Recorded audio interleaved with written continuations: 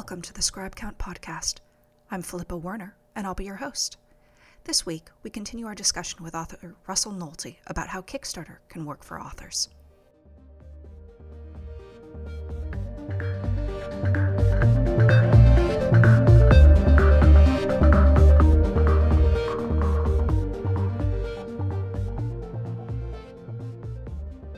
So it used to be when I first started writing, my husband and I would do like champagne and whatever for a book launch. And then it got to the point where we'd be like, oh, what are you doing today? Oh, well, a book came out today. Yep. Yeah, I did a book launch. That was a thing I did. And I just like couldn't keep up with it anymore.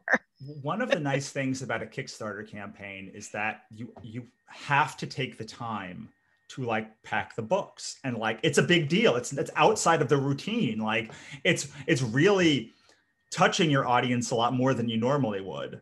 For instance, I send like weekly emails. Usually I send daily or more than daily emails during a campaign. It's and like once the books come to you, you're like, oh, like I have to stop everything and do the thing. Them. So like almost forces you to enjoy it in a way that you wouldn't if you just had a launch. Like I don't always celebrate when the campaign ends, but I always celebrate when the books have shipped. Yeah, that makes sense. It absolutely does. And especially for me, because I hate going to the post office, but well, it's not yes. So you probably have a regional distribution center somewhere around where you live. And if you do, all you have to do is use something like BackerKit or Pirate Ship to print out the labels, drive them around the back of you. Not every post office has it. You may have to drive considerably further, but almost all of them have a regional distribution center that you can just bring the back, and then they will let you in and they will help you unload into a big bin, and then you just drive off and you never have to walk inside a post office literally ever again. Okay, well, this leads in fact perfectly into today's theme, which if you'll recall was, what are the parts of Kickstarter that people tend to find overwhelming, that you are here to tell us over the course of your Kickstarter campaign about the book, and then also here today are not actually as scary as we thought. Absolutely. So that seems to be one of them, and you have just set my mind at ease a little bit. But what are the other things that tend to be the most, that people say, oh, I couldn't do a Kickstarter because, I've got one of my own, but. One is 30 days, like that's so it's a month. To which I say, it doesn't have to be a month. You can run a Kickstarter campaign for one day. I've run them as short as 5 days and as long as 52 days. You can run them as long as 60 days. I generally recommend somewhere between 10 and 17 days. My friend who does more data on this than I do, which is hard to believe with how much data that I have, but he just has it over a lot of creators, has told me that unless you are doing a lot of ads or a lot of PR or a lot of like swapping and things, you generally see the same amount. So what I mean by that is like you're doing your own campaign. Like it's like you generally like, and your audience, you're bringing you and your audience to the table. Like you're not doing a whole bunch of other stuff. You generally will make the same amount in 17 days as you will in 31 days or 30 days. So, and that cuts out a huge amount of the dead zone. I find that I've done this now 17 times. By the time this has launched, hopefully I'll have done 18 successfully. But I can't make it past 17 days without hating myself and everything and the whole, and I've done this a lot of times, and I know what it's like to run a campaign, and 17 days is a good amount because you have the start week, and usually you'll get, so I always launch on Tuesday. So Tuesday, Wednesday, Thursday, Friday, Saturday is my first week. And I usually have early bird perks and like it's like fun because I'm like, hey, look, like it's going up real fast. And then the last few days you're like, hey, it's going up real fast again. And like, we're almost over. So like, there's like that, usually I end on a Thursday. So then I have like Sunday, Monday, Tuesday, Wednesday, Thursday, and 5 days. So 5 days at the beginning, 5 days at the end, where like, I'm like, yay, joy. And then there's a week now that is like miserable because like things are not moving up as fast as you want. if you didn't hit your goal of where you wanted to be in the first week, like now you've got like a whole week to be like, okay, we're not quite ending, we're not quite beginning. Now what? Which is why 10 days is great, because you really have like you start, and right when that peters off, it's like, okay, it's time to end. The problem is you do lose backers in 10 days. Like I've found that 10 days, people will come on later and be like, oh, I missed it. And I rarely, if ever, get that at 17 days. I'm not saying it doesn't happen, but I don't get the emails and the messages about it. 5 days, definitely. I had like people being like, oh my God, like it started and then it was over. But to me, it was the best. Like, because it was a book. And I can empathize with them, because I'm definitely the sort of person that I'll ignore my email for a week at a time, and I'll come back and be like, oh, it's done already. Yeah. But I mean, for me, it was like it started. It was a book that I had written and drawn like years ago. I had just sitting around for like 5 years, and I was like, oh, like it's no risk to me. And I made like $3,000 on that campaign. And I was like, cool, that's like $2,000 more than I needed. So awesome. I now wipe my hands of like this campaign. I got the books. I fulfilled them in like a week, and it only took like a couple of hours to put everything in because there weren't very many books to ship, and like it was great. It was awesome. But I definitely lost a ton of potential backers. I just didn't care. And I'm going to do probably like a 5 or maybe 10-day campaign in November. And again, I know I'm going to lose backers, but I don't care. I just want it done. So the one thing I will say is, for sure, think about a 17-day or even a 10-day campaign. If you have like no fandom built up around yourself, then maybe even a 10-day would be okay. Because you do want some time for like the algorithm to find other people and people find your campaign.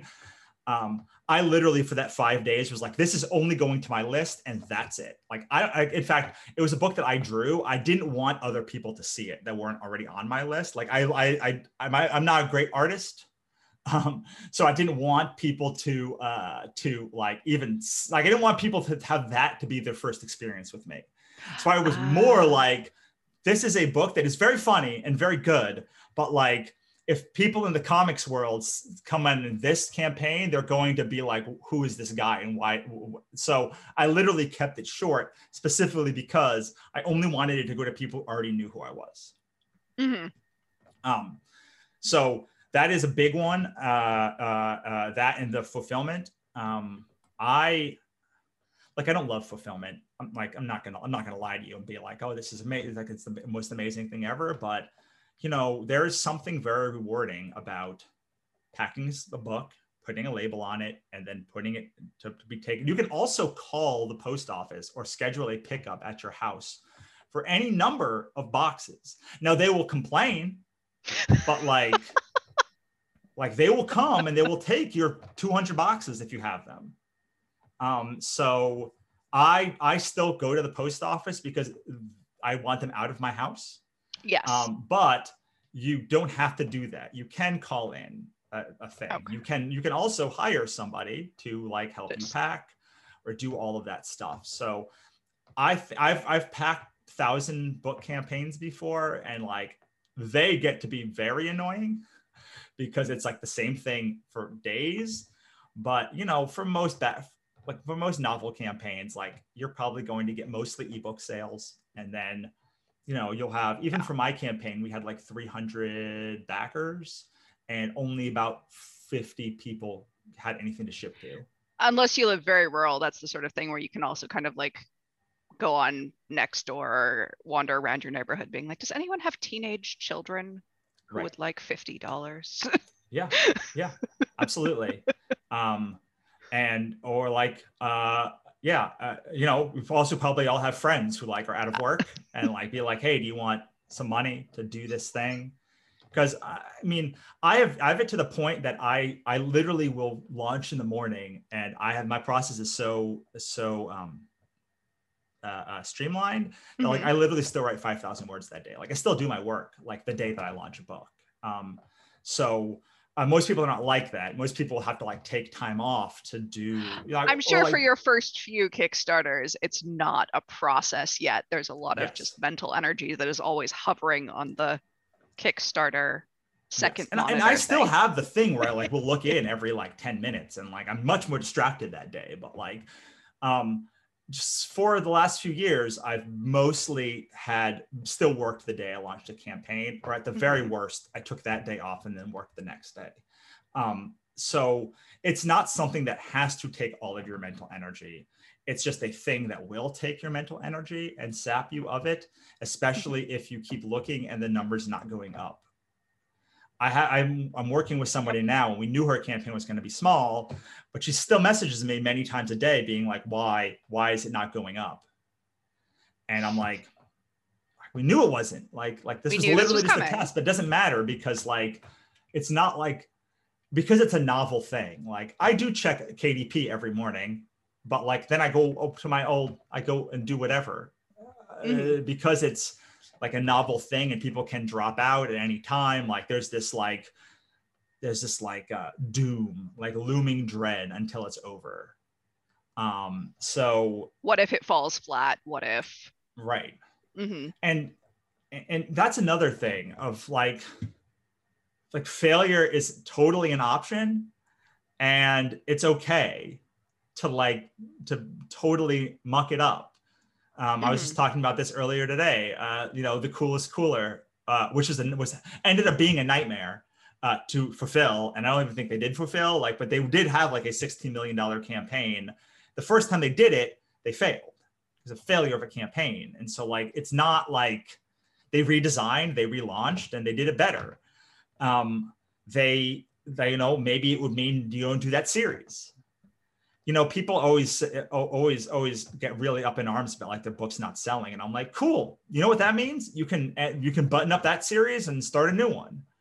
Or like, what did you learn on this series? Like, how can we make that series break even so you don't like feel terrible about it, but you feel like just barely okay about it. So like, maybe that is launching on a Kickstarter to make up whatever the reference. I did that. I had the Godsverse Camp Chronicles, which is like my biggest series. I've now raised $20,000 on it on Kickstarter across 2 campaigns.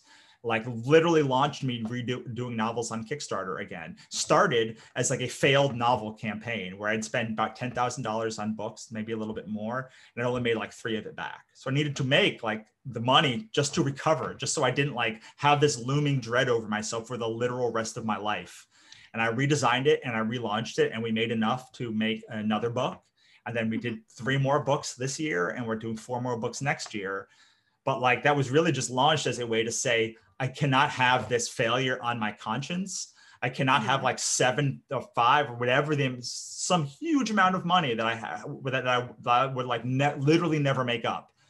Like, because the book was unsuccessful, I wasn't about to put money into ads, which means it would just like sit there. So like, it's literally no chance for it to make money back. I just would never make anything for me in the realm of what I needed it to make. So, yeah, I mean, that Kickstarter was great for that. Kickstarter was amazing for that process. And that brings me to a question then. You mentioned the first failed Kickstarter and redoing, and there are a few stories that are pretty big across sort of all sorts of media. There was Final Fantasy XIV, for instance, which they launched, did horribly. They pulled the entire thing down, reworked all of it, and hucked it back up, and it's massively successful now.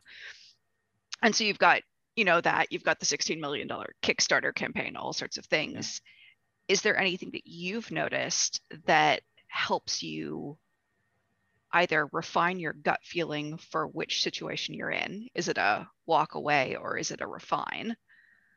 Or anything that can sort of point you through the morass of what sort of situation am I in? It's really hard at beginning. I'm significantly further than I was when I first would answer this question a lot differently. But because it's been so much time developing books, and because I already have an audience, and I kind of can already tap into them whenever I want to ask them questions, I less now think I'm going to have a massive failure. I'm more worried that it will break even and not be worth the time and effort and energy. Because like when I say break even, I mean break even on the cost of production, not on my time, energy, and effort. And if I spend like 3 years on a book series and it literally just breaks even on production, that is a massive failure to me. Yes, and that is definitely something to think about. As I mentioned to you off the record here, and I'll bring this in for our listeners to give context. I am looking at having a Kickstarter later this year, and that would be covering covers and editing and a print run. It would not be covering anywhere close to the amount of time I would be spending on it. Right. And so the question is, I mean, I am sure that I could not at this point run a Kickstarter for that much time and, recoup that cost. So how do you factor in, if this isn't too personal a question to ask, and if it is, I can certainly cut it out. Are you right now working in a day job as well, and then you have the books that you're writing as a background thing, or is it you get as much time as they make above their production costs, and that's how much time you get to work on them? Or how do you do that? No, I mean, I work full time doing as a writer and as an editor and a publisher, and my money comes from usually conventions where I was making most of my money before the pandemic. So like I would try and break even on Kickstarter, and then I would make my money at conventions, and that would pay for me in my time, effort, and energy. So yeah, and that's where I would be able to refine the pitches and do everything. But I mean, I don't care so much about money anymore. Like I have a lot of, really what motivates me now is I bought a bunch of covers, and I'm running through them all before before like I could write another big series. Like I have I just finished one big series. I'm in the middle of another big series. I'm 10 books into a 16 book series. And then before I can start another big series, I have to write 7 more books. So that is what motivates me now, is getting through these 7 more books that I have been writing. And I work from home. So like I have a wife who like makes decent money. My overhead is low, and I generally make more I generally make a few $1,000s extra on the Kickstarter than I do consulting and other things on the side. I don't know anyone who doesn't do consulting and other things on the side, but I have like 500 other things that I do. And then but this is the majority of my income. Is that, and that's wonderful that you've found a way to bring your readers into this as a sort of a collaborative process. You're tapping into that. And have you found that, so you mentioned earlier you get this list from Kickstarter, and these are the people that are very, very engaged, and you can tell how engaged they are. Have you been able to form any sort of community off Kickstarter with just those readers? Like, are they on a separate mailing list? Are they something else where you I have a Kickstarter only mailing list. Okay. Once the campaign is over, I ask people if they want to opt in to my mailing list or not, because legality and stuff. But but no, like, it's funny. What I've learned over the course of the last few years is that the people who buy the most books are the quietest. Like, most of the people who buy my books, I never talk to, except one during Kickstarter campaign where they'll say good job, or like a few words. The loudest people, generally, I've never bought a thing for me. And I think that that's something that about books, like book people tend to like be in their own heads, and they don't want to like necessarily have a relationship with you outside of your mailing list, or outside of like, they don't want to have to do the performative things on like social media and stuff. And so I have on my mailing list, I send it weekly. If you've opted in, then you get the mailing list, except when I do a campaign, I do email daily, or sometimes 2 to 3 times a day. But yeah, I don't have a community. We have an app, and that is about the best that I have for like them. That's awesome. And it's difficult not to hear from those people, but it is lovely to be able to know that you have a very devoted group, a group that's very interested, that you can email at a moment's notice and say, for instance, hey, I'm looking between these two directions for my next series. Any input? I think I've been doing this long enough that I don't ask them for their input. I did for a while, but mostly because I have done Kickstarters, I've seen what they gravitated towards and what they gravitated against. And when I do conventions, the biggest thing about conventions and Kickstarters is like you see who gravitates to what and who gravitates towards multiple things. And you can say, like, over the years, we've done a lot of mailing list builders and things. Mm-hmm. Like you can say like, oh, they like fairy tales, they like mythology, they like fantasy. Okay, so like our new series is this Obsidian Spindle Saga. It's fairy tales, mythology, and portal fantasy. Like, and those are the three areas that like it hits. And then if they like the writing, they're probably gonna like the writing of this book. But how I tell whether a series has legs or not is I launch the book and then I see if people like it or not. I've done this with authors before where, you know, they've come and they've said, you know, I don't think anyone's on my list cares. And I'm like, okay, well, let's test it. And sometimes you go, oh my God, like you are absolutely right. More often than not, you say, you say, oh, see, like there are people, it's not a lot of people, but like there are people who care about this book. And like, that's a nugget.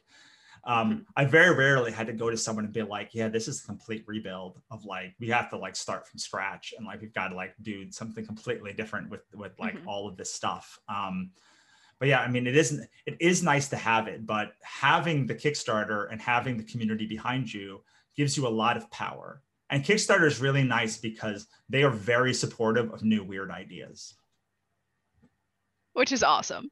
Yes, which is something that Amazon is not. Like, I don't think Amazon is not support and like wide or whatever. Like there is a community. There are some people that like new ideas, but like we all know the way you really succeed on Amazon and especially in KU is by regurgitating the same thing that is hot in your own style with the same cover and the same blurb and the same tropes.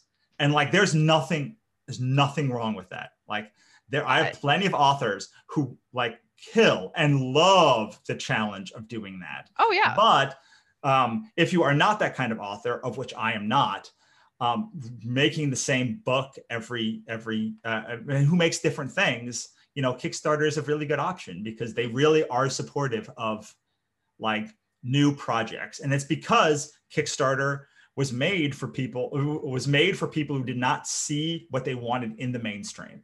Because if you can just fund your thing, you don't need Kickstarter. Yeah. You know, like if you can just go and get venture capital or like get 500 orders or whatever, like, so it was made for people who didn't see the things they wanted. And so it developed a community of people who enjoy weird offbeat things.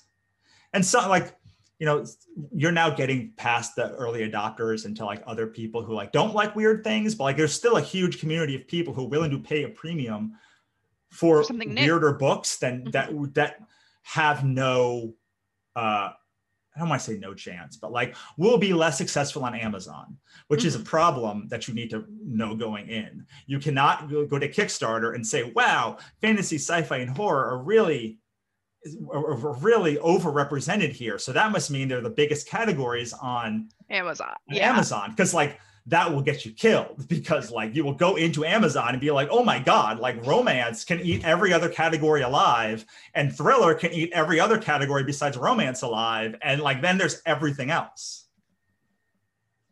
Yeah. Yeah. It was actually quite an eye-opener to me when I found out that romance was not generally allowed on the New York Times bestseller list, because the New York Times bestseller list would then be entirely romance. Yep. I was like, oh, interesting. Kind of seems like that should be your top 10 then. Yeah. Like it should, like, but right.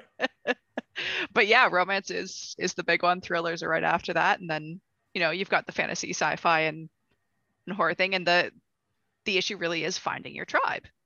Right. And that's why like Kickstarter is so good, because like it's on Kickstarter, not exclusively on Kickstarter, but like it's on Kickstarter, and it's a place to find people who like weirder things. And it's absolutely overrepresented by people who like, I think we talked about this last time, but Lovecraft is like the most popular author on Kickstarter.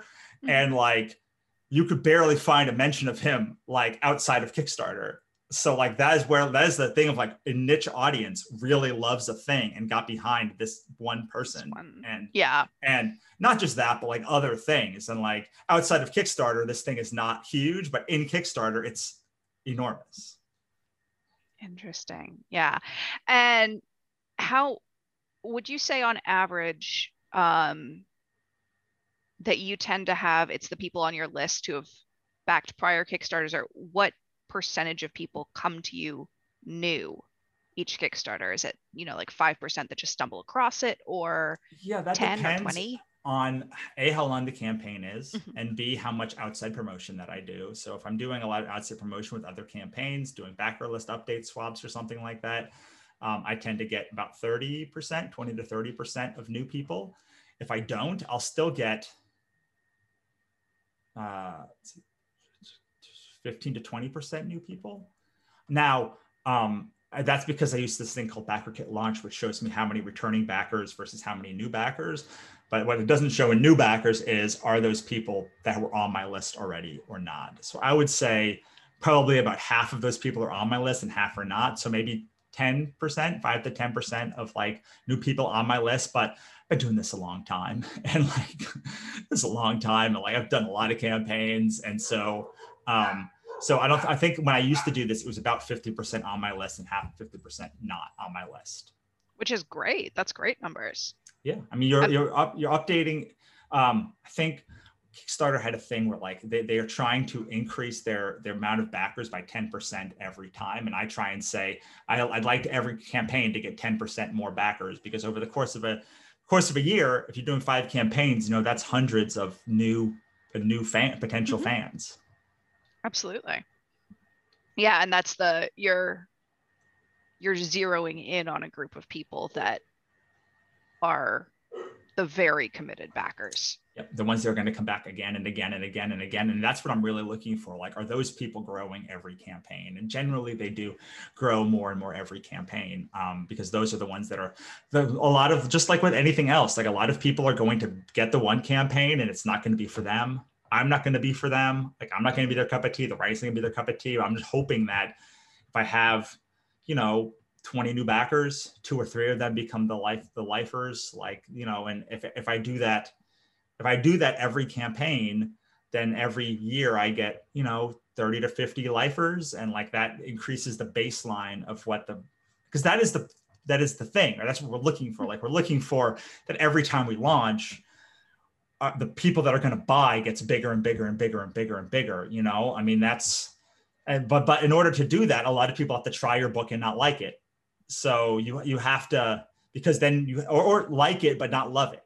So you're going to get like the people that don't try it, people that like it, that try it and don't like it, people that try it and like it, but don't love it. And the people that love it, and the people that like adore it, and all of these people like on the far tail. And so, I'm trying every campaign to get more people in that beginning, so that, 500, like my goal is 1,000 people that will back every campaign, because like if there's 1,000 people that would just like coming back any campaign, like that's power that you don't get anywhere else. And like the people that really like succeed on Kickstarter are the ones that can like run 1,000-person campaign pretty consistently, pretty much whenever they like launch a button. Like I'm thinking of like a Spike Trotman or Felipe Cagney or like someone, Michael Sullivan, who just like, they hit launch and it's going to be 800 people are going to back it. They just know. And then they can plan for like, hey, if this goes great, then maybe we'll get 2,000 backers. But if it goes terrible, like the baseline is 800, 800. And like the baseline is like 20 grand. And like, that's a really powerful number, whether you're launching on Kickstarter or not. What you should be trying to do is getting more pre-orders every time you launch, getting more people to buy every time you launch, because the more people that buy, the more people that will end up in your big flow. And I just read, I was listening to Mark Dawson's podcast, and he said, I had 9,000 pre-orders for his book, which is like, sounds like a lot, but like he does millions of dollars every like year. He's not like, and he only got 9,000 pre-orders for his book.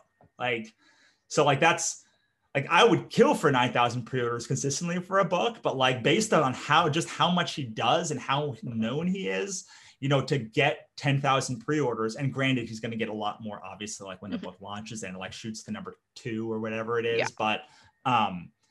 But yeah, so like, but he didn't always have that, right? You know, he keeps like he inched and then rocketed forward, and then like it sort of gets a logarithmic curve. And so that is, I guess, one of the other things that's scary about Kickstarter is like, you know, what if no one comes? It's like, well, if no one comes, then try again, try something else. You know, if your book is good, then there should be an audience for it. It may be a very small audience. And so I'm always, every time I go to Kickstarter, trying to expand out the breadth of who will like my work. You can see our mythological portal fantasy books, The Darkness Followed Behind Her and the Godsverse Chronicles.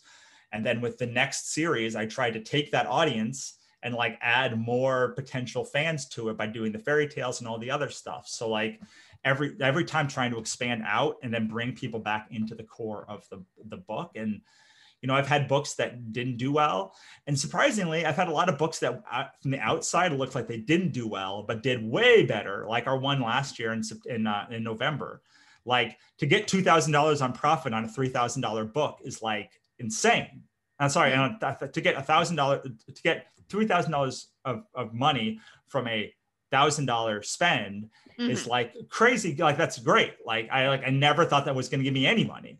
So like in many ways, like that's like $2,000 in my pocket compared to like the other series that I do, which like they may get 3,000, but like, you know, I spent last year writing a bunch of books in that series. Whereas like this, How Not to Invade Earth, it just made money and then it was over, and like, oh, I just got to take that to the bank instead of taking that money and like reinvesting it into ads or any of that other stuff. So. Yeah, absolutely. It's one of those, you have to be looking at the numbers, because just seeing that number climb on its own is not the indicator of how this is going for you. Right. Well, I mean, the nice thing about being wide on anything is like you can kind of not care about rank. You know, like you just like, hey, some of the most successful authors that I know like look like garbage in the rank, like everywhere. They just like don't look like this. They're not. It's not impressive anywhere. Not just not impressive on Amazon, but like you would have no idea that these people were pulling in like high 5, 6 figures. Like no clue. They just are like doing their job, and like the books are selling with the book sell. And they're like they're making money, like they're putting the money in the bank, and like the books launch and like they do well. And so yeah, I mean that's the advantage of Kickstarter is it really takes like, hey, 300 people. That sounds like a terrible number, like if it's Amazon launch, but like to me that's like $12,000. Like I had a person on Kickstarter who bought all of my books that were available on the Kickstarter, and then they bought like $600 of additional books after the Kickstarter that I didn't have available, because he said, I want the complete collection of your books, and like in paperback.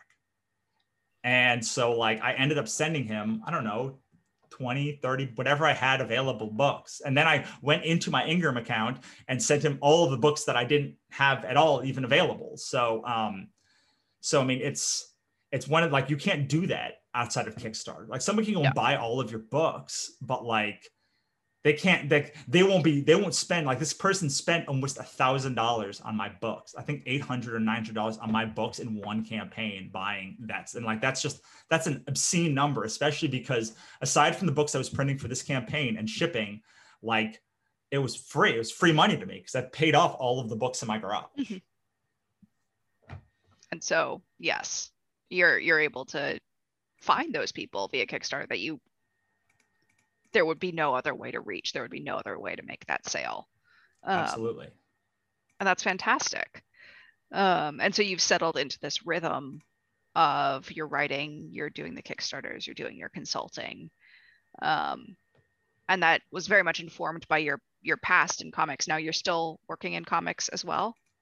I do, yes. Awesome. I'm producing an anthology that will launch next March, and then I am producing the last volume of my graphic novel Ichabod Jones Monster Hunter, and I will have just finished a book called Black Market Heroin, which literally the last pages came in while we're recording this interview. So I'm very excited to see how the last pages turned out, pay this artist the last fee that I owe her, and then be able to turn my attention to it in September.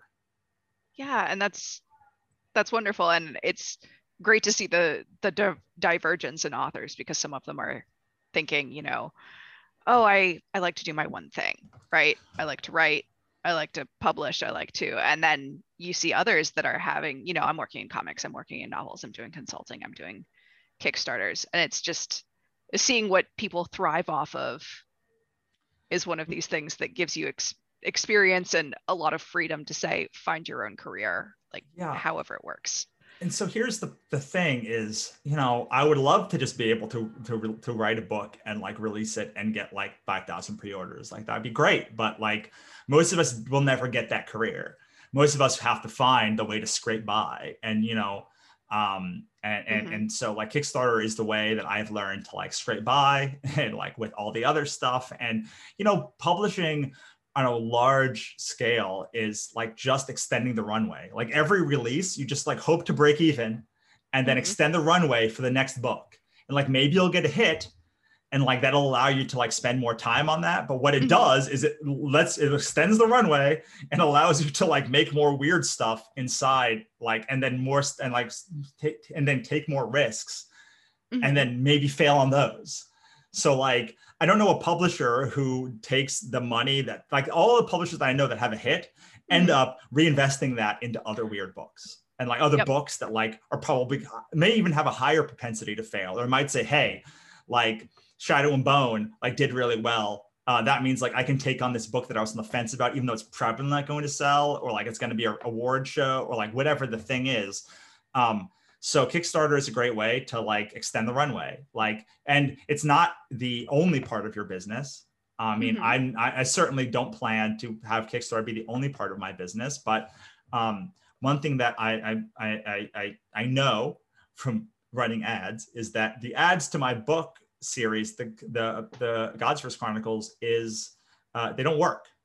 Because the books A, there's not enough of them. B, the audience is too niche. And C, they need to have 4 books put before the books that are now to build up to it. Because there's all this stuff. So instead of going into the hole to keep writing these books until I was ready to release them, I'm able to stockpile them all for a big Amazon and wide release that will and that I can put real money into next year. And while I do that, I can be revenue neutral or even make money and have that money and say, okay, now we've got $5,000 of ad budget across these 2 campaigns instead of owing whatever $15,000 or whatever the amount of money is that I've paid for these books now. Now I'm ahead $5,000, and now I can take this money and put 11 books out there and then take advantage of the new release on Amazon and do all of the things that you're supposed to do with a launch, put a decent ad budget behind it, and release multiple, have a longer series that has more anyway. So you can do all of these things if you use Kickstarter as a part of your publishing business, and say, try and break even on production costs there, and then bring it into your big launch. And that's very much the same as most other aspects of any business or writing career, which is this one thing is not going to be the silver bullet that takes everything else over. It is going to be one cog in a machine that will function much better because it is there. And I know publishers that literally do 12 launches a year on Kickstarter. They are always launching a book on Kickstarter. They're releasing a bunch of books not on Kickstarter, but they're doing a literal full slate of books only on Kickstarter because those books will work for that audience. And that's great. That's awesome. Yeah, it's and so it's also interesting. I imagine we have some authors that are listening to us here that for instance, do some horror work but also have a very different genre and who are thinking, oh, probably not the romance, but the horror maybe. I should go try on Kickstarter. And and you probably have a lot of authors who are listening who are successful authors with one series or two series, but have series that their fans are like clamoring for, that, or audiobooks or something that they're clamoring for, that you can then say, okay, like this book does not sell. If the 100 of you want to buy it, I will write this book, but you have to buy, like, you have to buy it. Like, if we don't, like, I don't care. Like if there's no skin off my back, or like, I would love to do this book, but like, I can't take a month off from writing these books unless like we make this amount of money for it. So there you go. It may be the only 100 people that buy that book or 200 people that buy that book. But like, if you really want to see if that dead series has like life into it, or like you can afford to make another book in that series, or I have friends that do like birthday books that just like, hey, I write all year for other people. I just want to write this book for me. And like, maybe they know it's not going to sell well, but like, hey, like, I'm going to put this on Kickstarter first. And like, maybe it makes $5,000. If it works, it works. Yeah. And like, now I'm not paying, but instead of paying for like the production of it out of like their other funds, they can do it out of their Kickstarter funds, or like there's all sorts of ways to like integrate it as a part of your business. As I mentioned, audiobooks, as I mentioned, they're all, and it doesn't have to be never before published authors, like super published authors. Like we've all got something that we want to do to take our career to the next level, whether that's a board game, or whether that's like just literally finishing your first series and having enough money to like pay for an editor, or anything in between. There's a place for Kickstarter in that process, and it is not a finite resource. You can use it and come back to it 3 months later. I know, because I do it. You can do nonfiction, you can do fiction. You can, if you want to make a comic from your books, if you want to make an art book, also, if you want to add maps to your world, like there's all sorts of stuff that you can do.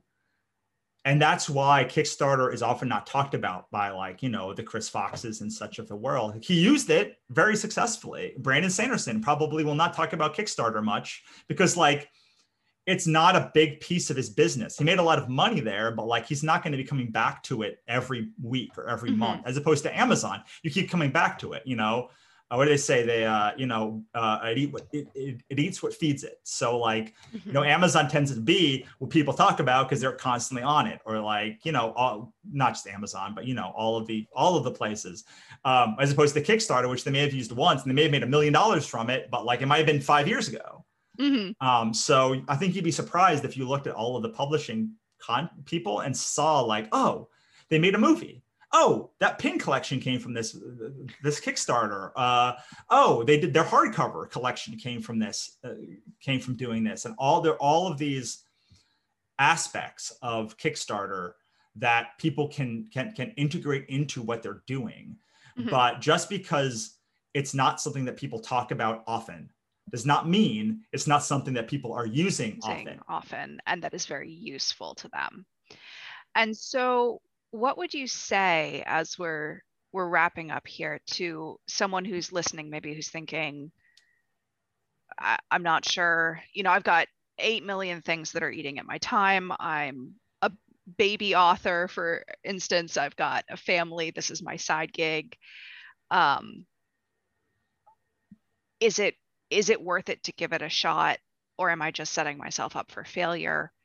What would you say is a good proving ground, a good way for them to make themselves ready and really just reap all of the benefits in terms of knowledge, even if not money, out of the experience of trying this?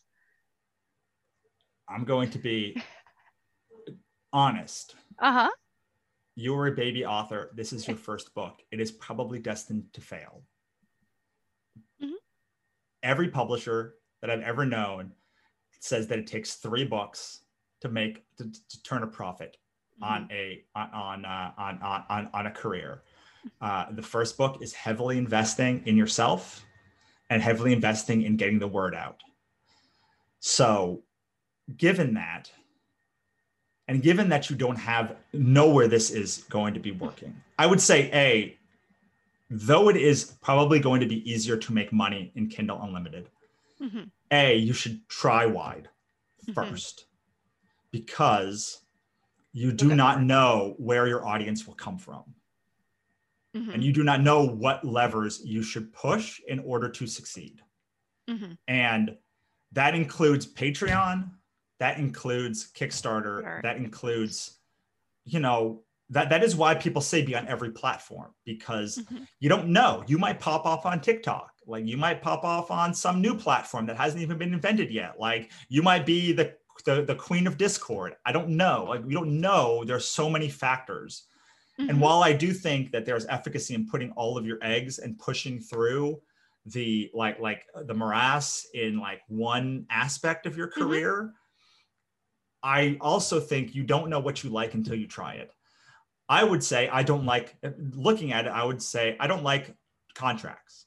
That's not true. Like I love negotiating contracts. Like I like looking at them. I like puzzling them out. I like being on conference calls about talking about them. Like I like them as a concept, and something I never would have said at the beginning of my career. As a person who does launch on Kickstarter and on Amazon, I can tell you that launching wide is a very lonely experience. It is. Because all you have is a bar chart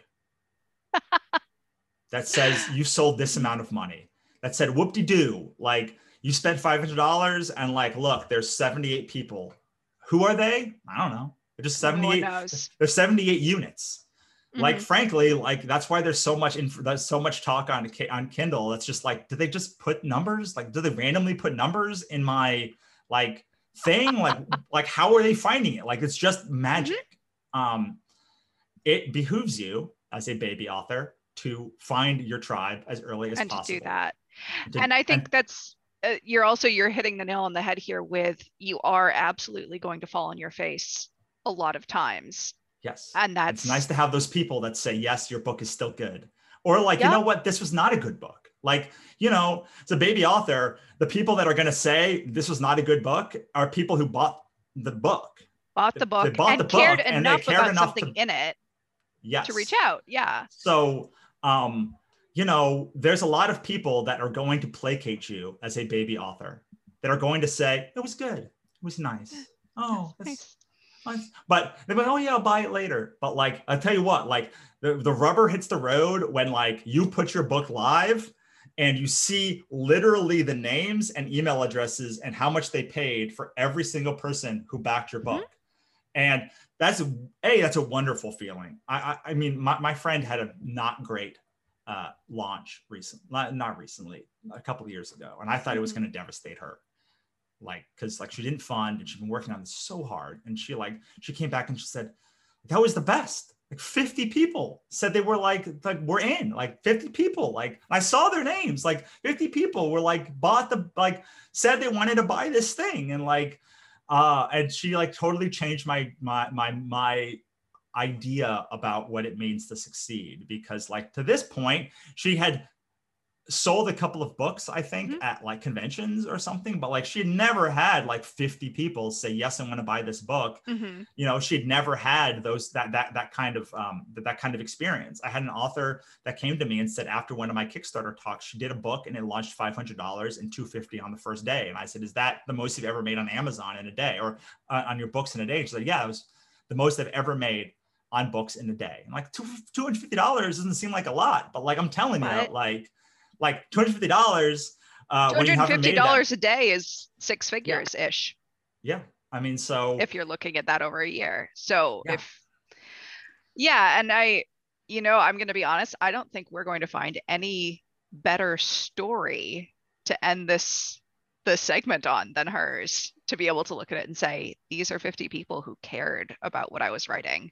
Yeah. And I can see them. They're not a bar graph. They're not a bar graph. Not that the people that buy are a bar graph, but like it's so but we impersonal. Don't get to know them. Yeah. We don't get to know them. We don't get to see them. We don't get to like, I sent books out and people were doing unboxing videos for them. And like, cause they all got the books on the same time. Cause this is another thing. Like people don't all get the books at the same time. They don't all read them the same time. When I'm sending books out, like they're all getting there in the same day. Like there's a deluge of people saying, I loved it. Like, look at the book, like sending me pictures and stuff. So, which sometimes it does happen sometimes on like launch day, but yeah, I do think it's really it was really powerful for me to hear that person who spent a month, failed, and still was so excited that she had 50 people who wanted to buy her book.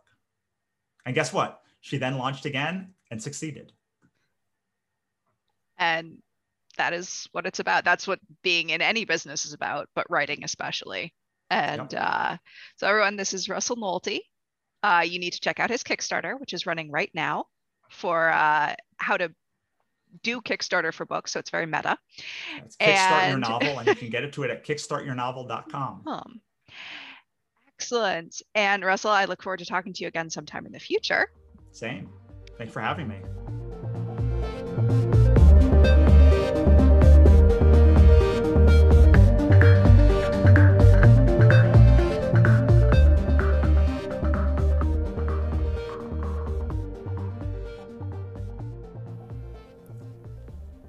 Thank you for tuning in to this week's episode of the Scribe Count podcast. If you have a topic you'd like to see covered on the show, feel free to send a message to philippa.warner@scribecount.com.